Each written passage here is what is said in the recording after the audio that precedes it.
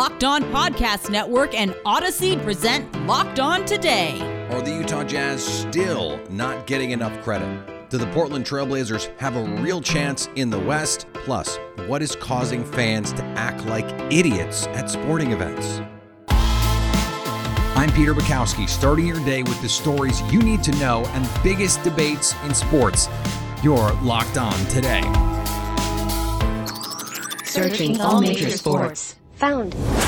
Let's start with the biggest story. The Memphis Grizzlies put a scare into the Utah Jazz in Game 1, and since then, Utah has taken 3 straight games to put a stranglehold on this series, the latest, a 120-113 win. Joining me now from Locked On Jazz, David Locke. And David, I'm watching this series going, Memphis is playing really well, and Utah has matched them at every point. Do you think it is more about Memphis and that opponent not being as strong that Utah is not getting the credit? Is this about Utah? What are you seeing here? And I'm sort of leading you to the answer here a little bit, because I just feel like Utah has played better than maybe we're giving them credit for at this point. Yeah, I don't know if I guess I don't know what the outside world is saying, so I would just give you this perspective.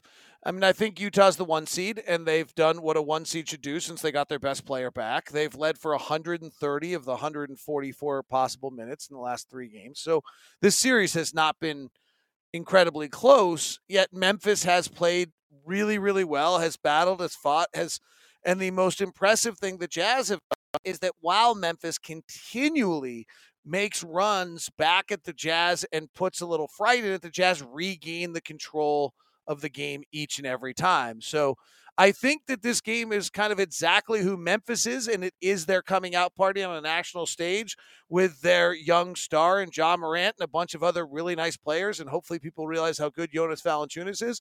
And at the same time, I think the Jazz are doing what a 1 seed should do in this circumstance, which is impressively go on the road, win both games, and fairly could argue that if Donovan Mitchell had played all 4 games, that this series would be over by now. So then projecting this forward a little bit, because, you know, we assume Utah is going to take care of business here. How much of this series do you think we can take in extrapolating what the Jazz are moving forward against some of the best teams in the West in what looks like a wide open conference? So let's remember the Jazz were up 3-1 last year in the bubble and did not close the deal. So I will not go with you down the road of assuming much. But what I have seen out of the Jazz so far in this series, that Memphis is a pretty good defensive team, and the Jazz, when Donovan Mitchell or Mike Conley has been on the floor, have absolutely throttled their defense. That as much as the Jazz are thought of as this defensive team, what they've really built is an elite offensive team that has taken one of the better defenses in Memphis and just riddled them. I mean, the Jazz if you follow advanced metrics, you know, any offensive rating over 115 is above average. Anything over 120 is elite. The Jazz offensive rating in each of the last 3 first quarters has been over 140. So they're putting on an offensive display. At the same time, one thing that might be a little concerning that you take forward if the Jazz advance is that defensively they have not been dominant in this series, and that Rudy Gobert has not had a dominating impact in the same way as he has in the regular season. I think Jonas Valanciunas might be the single toughest matchup for Rudy, because if you detach from him for 1 second, both he and the Grizzlies know what to do, and they get him the ball and he lays it up, or he gets an offensive rebound. So in some ways, I think this is as tough a matchup as you could possibly have. And for 3 of the 4 games, the Grizzlies' offensive rating's been around 113, which is a little below average. So it's not been terrible, but it hasn't been dominating.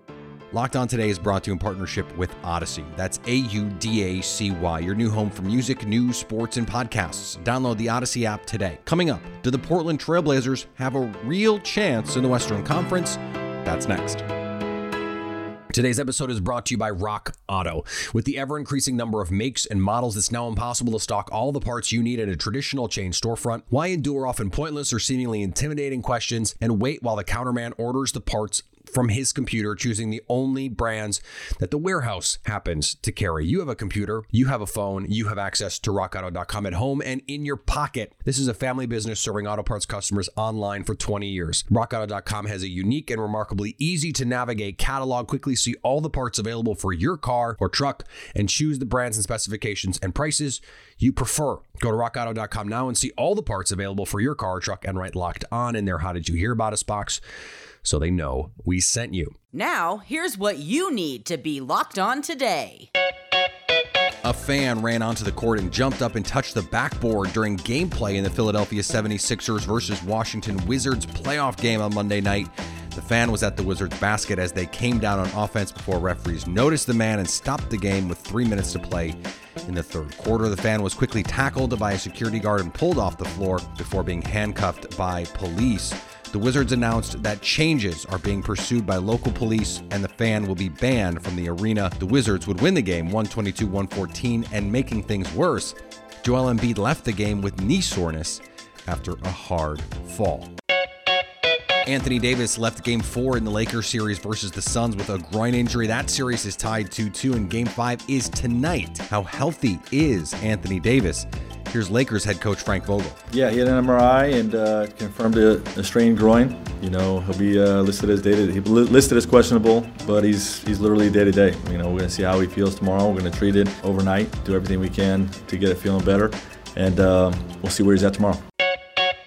The Toronto Maple Leafs have lost in the first round of the playoffs the past 4 seasons. This season, they won the North Division and were up 3-1 on the Canadiens. Surely they wouldn't go home in the first round for a 5th straight time, right? Hey guys, Mike DeStefano here from Locked On Leafs. The Maple Leafs blowing a 3-1 series lead.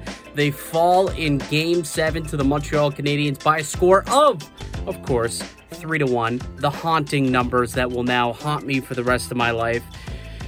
This was a tough one, an absolute tough one. The Maple Leafs did not wake up ready to go, which was insanely discouraging to see. The big boys, Matthews and Marner, weren't able to get up off the mat and come through with a big game, which they had to tonight. And unfortunately, it cost them their season. A tough way for the season to end for Toronto. It was supposed to be different this year. It was supposed to be different. Same result. Disappointing round 1 exit. Where do we go next? Naomi Osaka has withdrawn from the French Open, announcing Monday on social media that she will take some time away from the court, one day after she was fined and threatened with harsher sanctions for skipping her mandatory media obligations. Osaka, in a lengthy statement, said she never wanted to be a distraction and that her withdrawal is the best thing for the tournament, the other players, and her well-being. That's what happened last night. Here's what to look for today on betonline.ag. The Brooklyn Nets could close out their series with the Boston Celtics. The betonline.ag line for that game is Brooklyn giving 12.5. The Portland Trailblazers and Denver Nuggets are locked in a 2-2 tie in their series. The betonline.ag line is Denver giving 2. And you heard the latest with Anthony Davis. Keep an eye on the news throughout the day. The betonline.ag line for Lakers Suns is Phoenix giving 5. For all your NBA playoff, Stanley Cup playoff, MLB, or golf odds, betonline.ag has you covered. Sign up today for a free account at betonline.ag and use the promo code LOCKEDON for a 50% welcome bonus. BetOnline, your online sportsbook experts. Here is another story you need to know. It has been a back and forth series between the Portland Trailblazers and Denver Nuggets, and now the all-pivotal Game 5 looms. Joining me now from Locked On Blazers, Mike Richmond. And Mike, as the West comes together here a little bit in the playoffs, we have these injuries for the Lakers. We don't really know what the future is with Anthony Davis. The Jazz are looking vulnerable. So every series seems to take on a little bit of heightened importance with as wide open as this all could be. What is it going to take for Portland to take control of this series? Well, I think it just needs to be another excellent night from Jusuf Nurkic. He was the best player on the court in Game 4. And I think going in, if you had said Jusuf Nurkic is going to be the Blazers' best player and Dame's going to shoot 1 for 10, that's a loss. Those are losing numbers. That's a losing plan. But Jusuf Nurkic is just incredibly key. His being mentally locked in, staying out of foul trouble so he can stay on the floor. The coaching staff finally got it right and played him every minute that Jokic was on the courts. And if he can play, I don't think he can play probably as well as he did in Game 4, but if he can be a nuisance and be a problem for Nikola Jokic and help the Blazers the way he does on the other end, then Portland's got a real chance. And how much of that is the matching Jokic? Because it's not like he's out there being Gobert and it's just going to shut Jokic down. He's a pivotal part about what they want to do on offense as well. Yeah, I mean, they run a lot of offense through him. In Game 4, they even ran some post-ups to him, and it was clear that was part of the plan because in the first post-up touch he got, Carmelo Anthony jumped up off the bench and started yelling, "Go get him, go get him." Jusuf Nurkic is not a star by any means, but he's good at a lot of things. And in many ways, he is the most important player for the Trailblazers because he opens up what they do on offense and he allows them to execute this specific game plan against Nikola Jokic where they're not going to double team. And they say, hey, we also have a 7-foot, 300-pound dude, and he's just going to do his best against you. So looking beyond this series, and this is a question I've asked you in a couple of different ways as we've gone through this playoff series, but the West is feeling a little bit wide open right now. So I'll ask it this way. Why not the Blazers? Well, the same reason why not anyone else. They still got to win a couple more games. I think zooming out, and Blazer fans, if you're listening, you can kill me for this sort of like optimism and looking ahead, but it couldn't be setting up better for the Blazers. The team that they have no chance against, the Lakers, looks beat up and like they could be missing their key part for an extended period of time. The other team that they might face in the second round is the Phoenix Suns, and their star player, Chris Paul, hasn't shot a three-pointer in a week. It's a lot of things are breaking their way, and they are relatively healthy, and they are, at least, as of Saturday, ask me on Thursday, it might have been a little bit different, but as of Saturday, playing their best basketball of the postseason. They looked as good as they have on Saturday. The only reason not to think is because there's a long way to go. I don't think you could make a great case that they're like way, way better than the Denver Nuggets, but if they get out of this first round, they're definitely going to be in a really good spot. So what is causing fans to act like idiots at sporting events? Our cue of the day is next. Today's episode is brought to you by Built Bar. Built Bar is the best tasting protein bar ever. It is the protein bar that tastes like a candy bar with 9 delicious flavors. Flavors like coconut almond, peanut butter brownie, salted caramel, and double chocolate. First one I ever had. That was when I learned how special Built Bar was. And they have these limited edition flavors that almost always sell out because guess what? No one makes delicious protein bars quite like Built Bar. And if you haven't figured that out yet, or if you're a lover of the Built Bar and you just want to save a little money, go to BuiltBar.com and use promo code LOCKED15 to get 15% off your first order. That's promo code LOCKED15 for 15% off at BuiltBar.com. Agree or disagree? This is the cue of the day. Fans got to grow up at some point. I know that being in the house for a year and a half with the pandemic, got a lot of people on edge, got a lot of people stressed out. But when you come to these games, you got to realize, man, these men are human. We not animals. We not in a circus. You coming to the game is not all about you as a fan. So have some respect for the game. Have some respect for these human beings. And have some respect for yourself. Your mother wouldn't be proud of you throwing water bottles at basketball players or spitting on players or tossing popcorn. So grow the f*** up and enjoy the game. It's bigger than you. That was Kevin Durant on the unfortunate incident in Boston involving a fan and Kyrie Irving, a water bottle being thrown. Of course, KD also referencing the incident with Russell Westbrook and the popcorn. Joining me now to talk about this issue from Locked On Celtics, John Corrales. And John, there is a part of this, and KD talked about it, the fact that fans have not been at these games in a long time. There is some potentially pent-up frustration here. How much of this is that, and maybe we just say, look, over time, this sort of works itself out, and how much of this is, hey, the NBA needs to find a way to, number one, curtail fan behavior, and or number two, keep these players a little bit safer? Well, I think 100% of this is we need to make sure that this is curtailed. However, I will say that I think everybody in general is about 20% angrier coming out of the pandemic. I think that's just, social media has become so much more vitriolic. People have, over the past year plus, gone through some of the most divisive things that this country has seen. And so between the politics that have separated us, between a pandemic that has cooped us up and all of that stuff, there is, I'm sure, a level of just we don't know how to act anymore amongst other human beings. But that shouldn't be an excuse for this, because I think there's a basic baseline human decency that says, don't throw water bottles at people. Right. Like, this is pretty standard, like, easy stuff. Like, don't treat these guys like they're, like, as Kevin Durant said, they're not zoo animals. They are human beings with an exceptional skill, and they wear the laundry that you don't like, or they've done things that you don't like.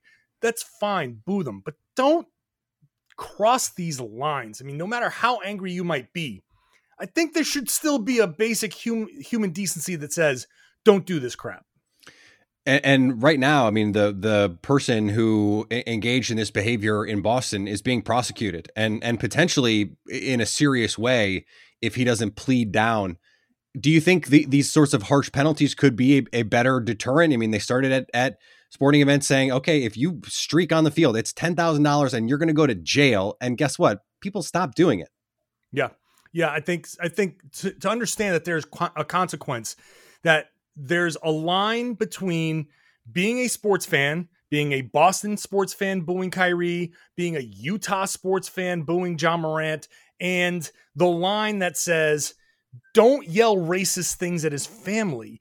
Don't throw something at a player because you don't like him. Like, there is a very clear line there. And so I would say anything that says, well, now you've crossed the bounds of sports, so now you have to face a consequence. This isn't some fantasy world. You've thrown something at another human being. If you do that on the street, you'll get arrested and charged. So I agree that going ahead and charging this person, and sure, maybe he pleads down, and maybe, there's a community service, and you don't want to ruin someone's life if they made a drunken mistake. But at the same time, you have to face the consequences, and it has to hit home, and you have to be the example that then comes out and says, you know what? I made a horrible mistake. I apologize. Don't be me. Learn from my mistake.